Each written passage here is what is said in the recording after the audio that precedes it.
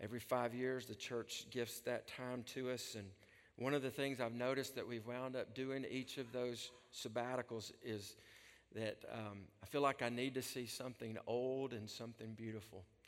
And something about seeing things that are old and beautiful has a way of refreshing my soul, has a way of letting me see the faithfulness of God and that He's at work in a lot bigger way than I can comprehend. And our first sabbatical 15 years ago, we were able to spend a week with Eric and Ellen Peters in Turkey and take a tour of the locations where the 7 churches of Revelation began. And one year we went to San Diego, and I remember saying to Carl and the kids, I want to see the sun set on the Pacific Ocean. You can't get any older and more beautiful than that. And we flew into San Diego. We got to the coast, and we sat on a rock that first night and watched the sun set off the coast of San Diego. This year, one of the things that Carl and I did right at the end was we took 5 days and we went to the East Coast. I said, I want to see water splash against rocks. I want to see the lighthouses. I want to see the East Coast of Maine. And so we flew to Boston. We spent the night with Bill and Jan Hager. We stole their car the next morning, and we went up the coast of Maine. And for those next 4 nights, we just stopped in a different spot. All along the way, we saw 7 harbor towns in 4 days. And we were moving. And we got all the way to Bar Harbor. And I almost backed out, and Carla's like, no, you want to, let's go, let's keep going. So we went on to Bar Harbor, and we did what I realize you do in every harbor town now. You hunt for a parking place. People are traveling, it's packed with people in cars. We squeezed into a parking place there at Bar Harbor. I put enough money in to hold us for 4 hours, and we started walking the streets. And just like every other harbor town, there's T-shirts and coffee mugs and magnets and keychains and hats and fudge and ice cream and things made with wood. I mean, every town, that's what we found. And so we got to Bar Harbor, and we'd been walking a little while, and I'm hunting for the perfect mug to remind me of the place. And I dip into this little T-shirt store, souvenir store, and Carla comes in. She heads on out, and I'm in there, and it's winding deep, and finally find the mug I want to come back and purchase that. And I walk to the front door of the souvenir stop there in Bar Harbor, and just as I'm stepping out of the door onto the sidewalk, people everywhere, the freakiest thing happened. I totally was disoriented. I lost the way. I could not figure out where I was. I'm not talking about 10 minutes. It was like just long enough for that feeling you get in your chest. It was just like, I don't know where I am. And I couldn't remember if we had come in the store from the left or if we'd come in the store from the right. I mean, it's been 4 days of this. I didn't know if we were on the left side of the street or the right side of the street. I just got in that store and got turned around, and I was just, I don't know where we're going next. I don't know what we're doing. And I saw the sky right here, and I looked, and Carla was standing right there, and I went toward her, and I was like, man, that was weird. I just kind of lost where I was for a second and kept going.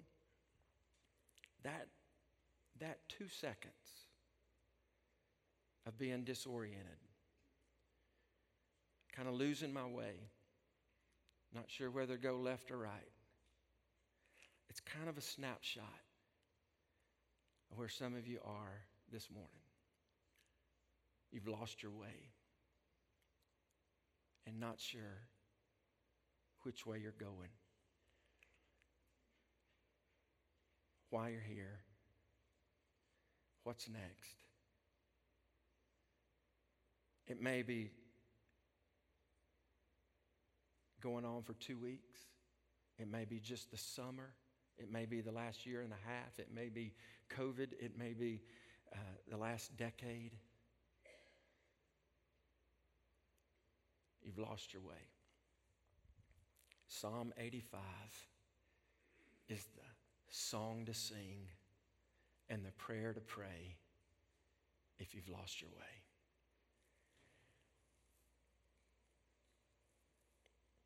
Verse 1. Lord, you were favorable to your land. You restored the fortunes of Jacob. You forgave the iniquity of your people. You covered all their sin. You withdrew all your wrath. You turned from your hot anger.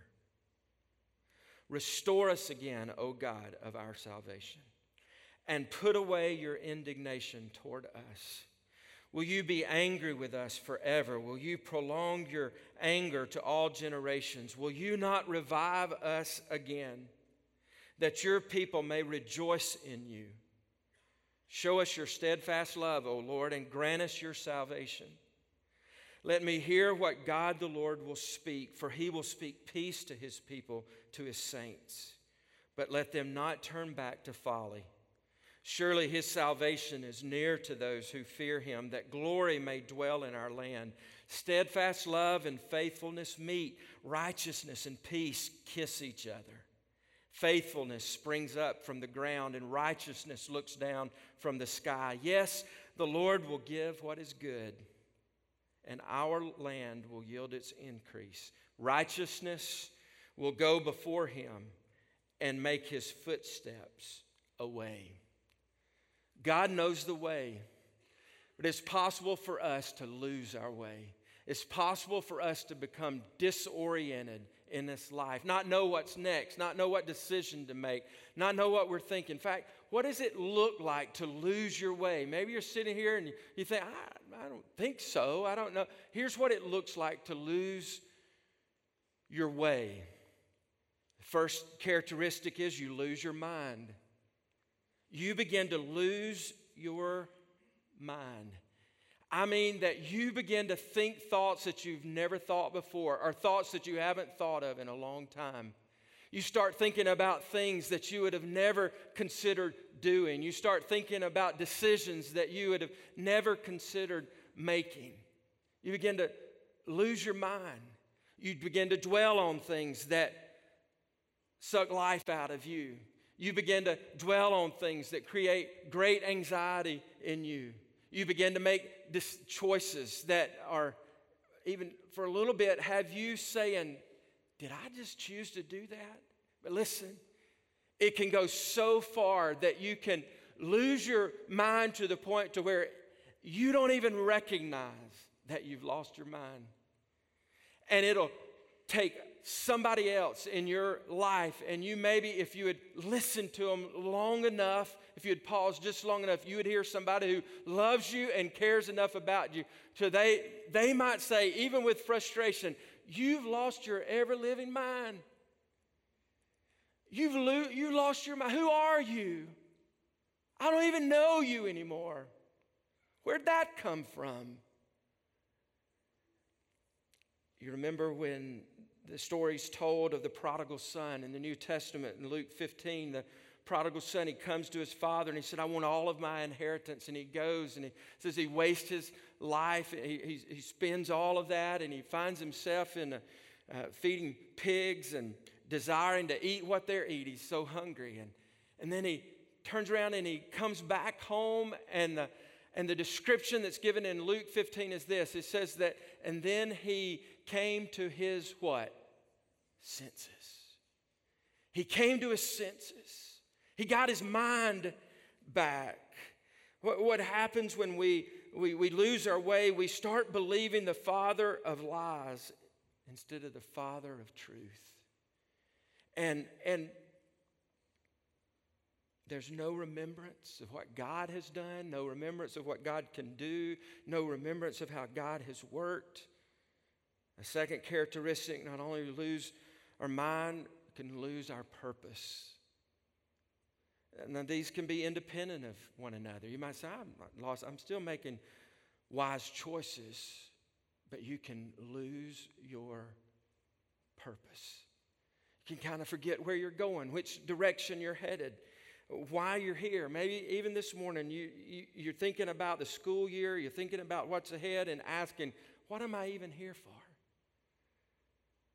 Why am I alive? Why do I go on living? What was I made to do?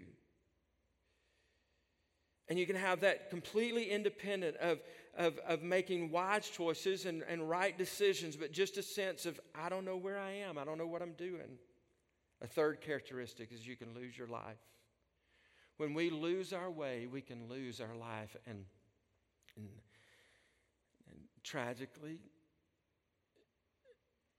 physically, that can happen. We can lose our way to the point of it. Most dramatic place would be you get to the point of losing your life because of it. And probably everybody in this room has a heartbreaking story of somebody that you know, and they begin to ask, what happened to her? What happened to him? You say, I'm not real sure. Things just got wobbly in their life and started making some crazy choices, and they just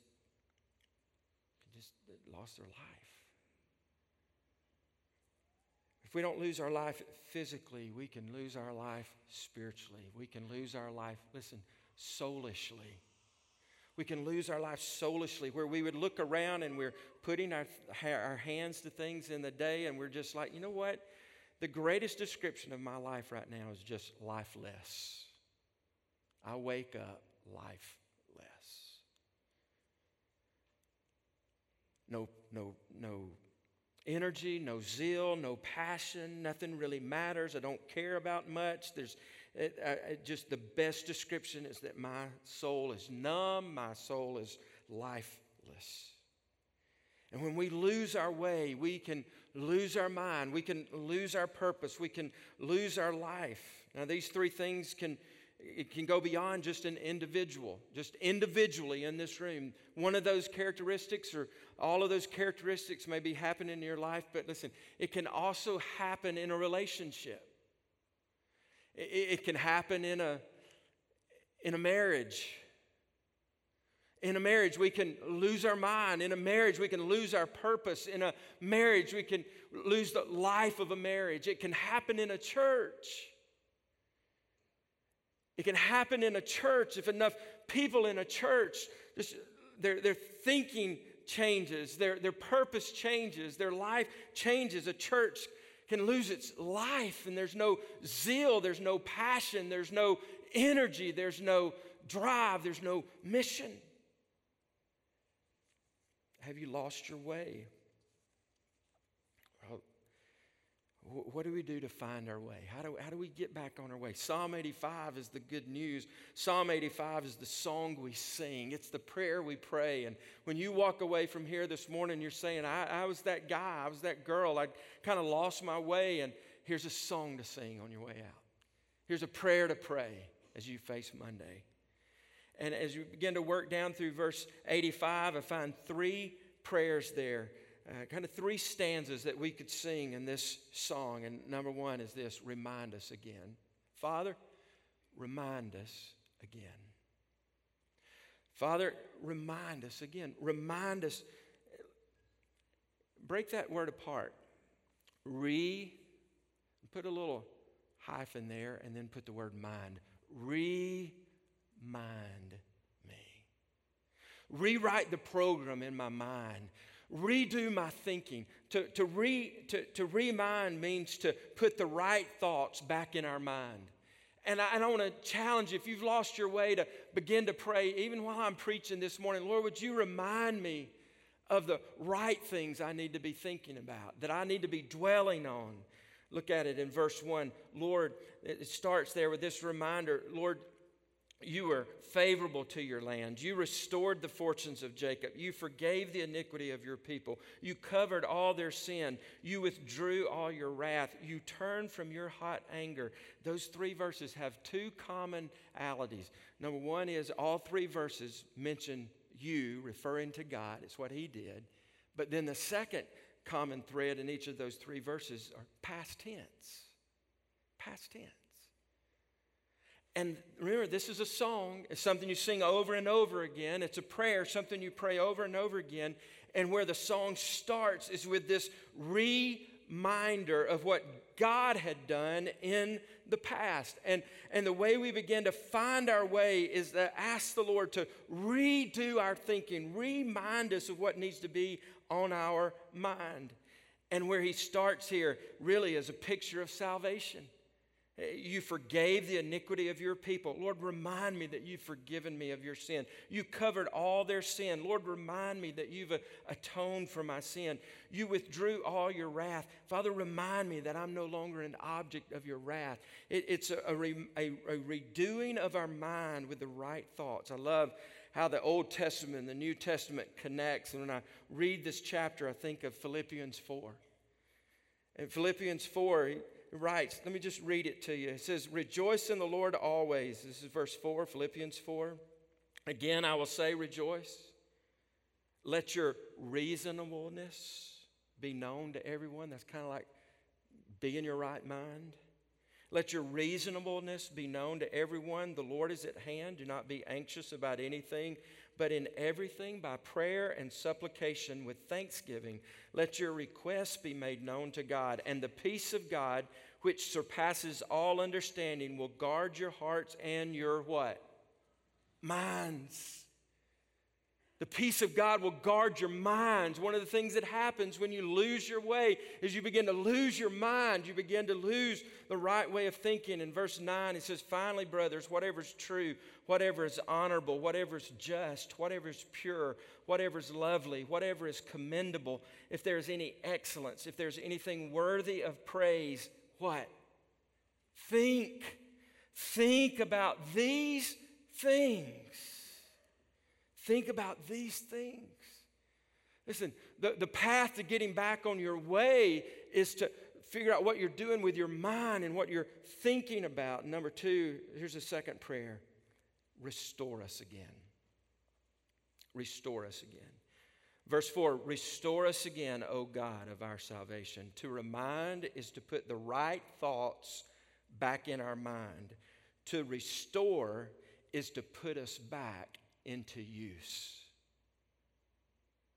When we lose our way, we lose our purpose. And how do we get our sense of purpose with why we're breathing and living? We begin to say, Lord, restore us. Put us back into use. When you hear the word restore, you're going to restore something. What comes to mind if you think about, I was involved in restoring this. What comes to your mind? Furniture. First, furniture. And you're digging around in the shed, you're digging around in the garage, and you pull something back, and there's that old table, and you look at it, and you think, gosh, I haven't seen that in years, and you drag it out, and you rub off the dust, and you get rid of the cobwebs, and you sand it down, and you paint it, and you shine it, and you take it in the house, and you put it by the door, and you look at it with excitement, and here's what happens. In many ways, it becomes more valuable and usable than it had ever been before. And when God biblically begins to restore you, to give you a sense of your purpose, it's like He's pulling you out by the power of your Spirit and sanding you off and polishing you up and painting you up and putting you in a place for service to where He looks at it and He said, I want to do more with you than I've ever done before. Listen, call out to God and restore me, Lord. Put me back into use. Remember Simon Peter? Simon Peter tracking with Jesus for 3 years, and he gets to that critical moment, and he denies that he knew Jesus 3 times. Jesus dies, and he was buried, and he rose again, and he finds Simon Peter, and he goes to Simon Peter, and he says to him, do you love me? Yes, Jesus, you know that I love you. Then feed my sheep. Simon Peter, do you love me? Jesus, you know I love you. Then tend my sheep. Simon Peter, do you love me? Yes, I love you. Then feed my sheep. What was Jesus doing? He had died and was buried and rose again, and he came and he restored Simon Peter to his mission. Some of you feel like, man, Pastor, I've been on the shelf. I've been in the back of the garage, in the shed spiritually, just checking the box, just keeping life by habit, not clear about what God wants to do. Can I say to you, on purpose, with intentionality, the Spirit of God has put you in this room this morning, and He wants to restore your life. Now imagine this. Imagine your husband today being restored for purposeful use for God. Imagine your wife being restored today. Imagine your teenager today being restored and God bringing them back to Him to be used for His glory. Does that excite somebody in this room? Lord, would you restore us? Would you put us back into use for your glory? Here's the third prayer. Remind us again, restore us again, revive us again. Verse 6. Will you not revive us again, that your people may rejoice in you? To remind is to put the right thoughts back in our mind. To restore is to put us back into use. To revive is to put life back into our soul. Is there a spark there in your soul this morning that you would pray, Lord, I'm tired of being numb. I'm tired of being cold. I'm tired of being hard. I'm tired of being lifeless. Would you revive me today? You say, we want revival in our churches. Do you know what the church is made up of? People. Individuals. You want revival in Watkinsville First Baptist Church? You know what we got to do? We got to do what that old preacher said years ago. We got to draw a big circle. And then we got to put ourselves in it. And we got to say, Lord Jesus, send revival to our church, but let it begin in this circle. Let it start right here with me. What kind of things are revived? Maybe a sport is revived. Somewhere in some place, some sport will experience a revival over the next few weeks and months because of what someone has seen in the Olympics. We will have seen excellence and we think, you know what? I want to watch more of that. I want to participate in more of that. I want to do that. And the sport's revived. I saw the day that the girl from Auburn won the gold medal in gymnastics, that very day Auburn sold 1,000 season tickets to gymnastics. That very day. It's life. We see a town restored. You ever been in a town that it's like, man, this place is dead, or this place is alive? Carl and I were traveling along the east coast of Maine. We came to some towns that were alive. There was one town we came to that was dead, and I'd booked a room there, and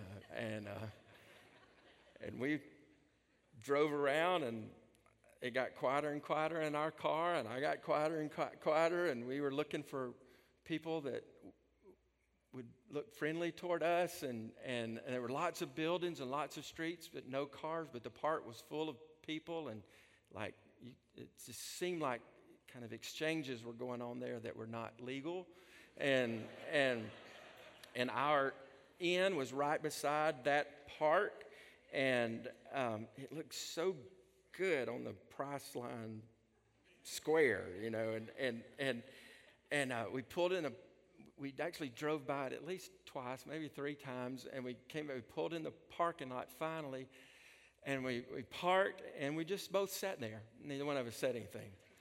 And I looked at her, and I was like, I'm going to go in. And she said, well, I'm going to wait in the car. I said, no, you're not waiting in the car. and she said, well, I'm not getting out. and so we sat there a minute, and I said, look, you want to just keep riding? That was a yes. I was like, all right, I'm over it. We're done. Behind us. We're going. We pulled out. We left. We just drove away. It was dead in that place. And I thought, we're going to be dead if we stay here ourselves. But you've been in a place, all those other places that we stopped, alive. Life.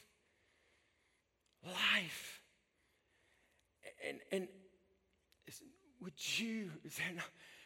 you today begin to pray, Lord, would you bring life to my soul? Would you remind me? Would you restore me? Would you revive me? I was thinking this morning, songs we sang, some of the songs we sang were as new as Wholehearted and as old as Revive Us Again. And I've said again and again over these years that we're not a church that's trying to be contemporary or trying to be traditional. But one thing I do want us to be able to say whenever we sing, whenever we preach, whenever we meet is that place is alive. It's alive.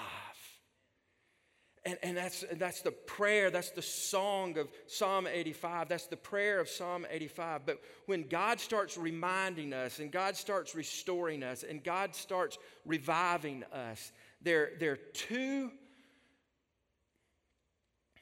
two opportunities that come along that we got to be on our guard, that we got to watch for. When God starts reminding and restoring and reviving, there's these two opportunities. One is there's a treasure, and the other there's a temptation.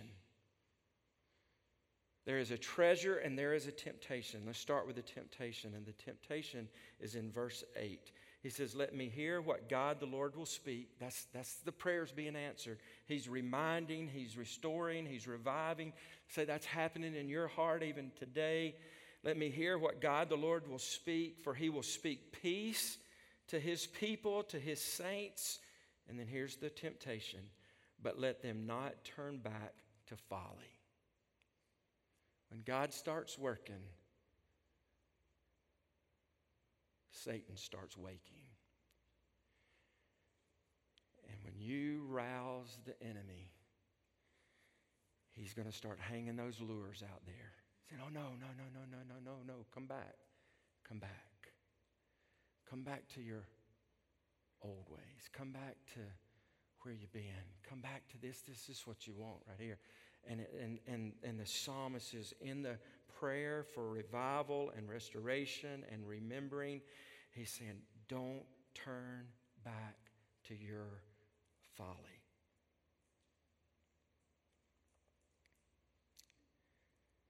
It's interesting that the only time on our trip during those 5 days, places I'd never been, the only time that I felt lost was in that store full of trinkets.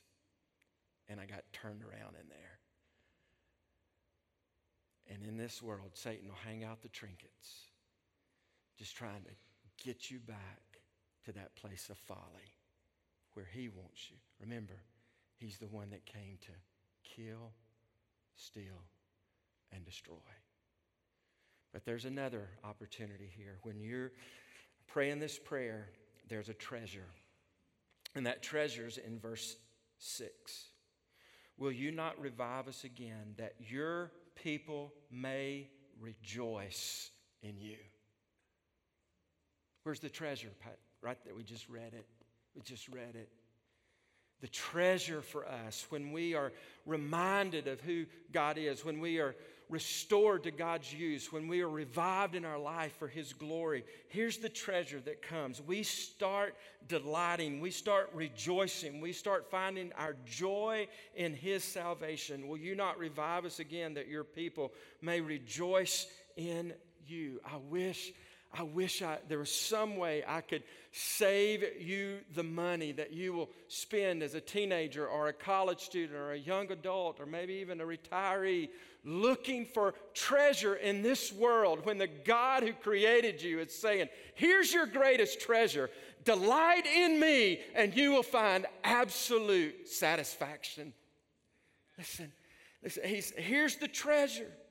It's joy in our salvation. It's rejoicing in who He is. And you say, what's that? Just look at it. Most beautiful words. He's verse 10. Steadfast love and faithfulness meet.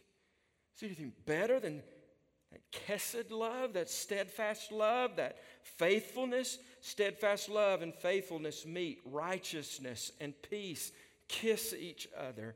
Faithfulness springs up from the ground, and righteousness looks down from the sky. Yes, the Lord will give what is good. The invitation here in this psalm is for us to get caught up in a group hug with God Almighty. He personifies here steadfast love and faithfulness meet, righteousness and peace kiss each other. And the invitation here is to delight in that. You ever seen maybe this moment in a home where there's a husband and a wife and the room is empty and the 3-year-old, 4-year-old's out of the room and the husband's sitting in the chair and mama sees the husband and she walks over and she's feeling kind of kind toward him and she sits down in his lap and they start talking and looking at each other face to face and it's a beautiful scene there, and all of a sudden that quiet special moment the 3-year-old comes running into the room. Mama, Daddy, what are y'all doing? And it jumps up in the lap and before and it's like, let me in here. And there just wiggles in there and you're like, oh, wow, great, good, great. And then the 3-year-old just stops and looks and here's Dad and here's Mom, and what's the 3-year-old do? So happy, so good, right where she wanted to be. That's the invitation. That's the invitation of Psalm 85, to come get into the arms and the lap and the life of God Almighty and bask in who He is. Delight in Him. Rejoice in Him.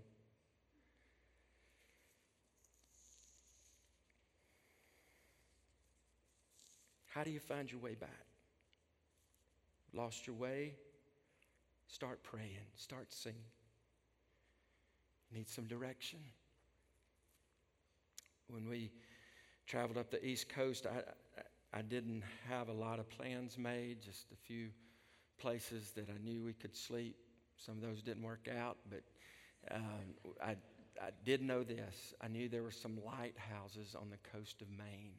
I'd seen the postcards. I wanted to see if they were real. I wanted to see the water splash against the rocks. And so I just put in certain lighthouses up the coast of Maine. We'd go toward those lighthouses, and then we'd just visit the town and the area around them, see what we could find. You see this screen here and see that on our stops as we started into Maine, we came to Noble Island.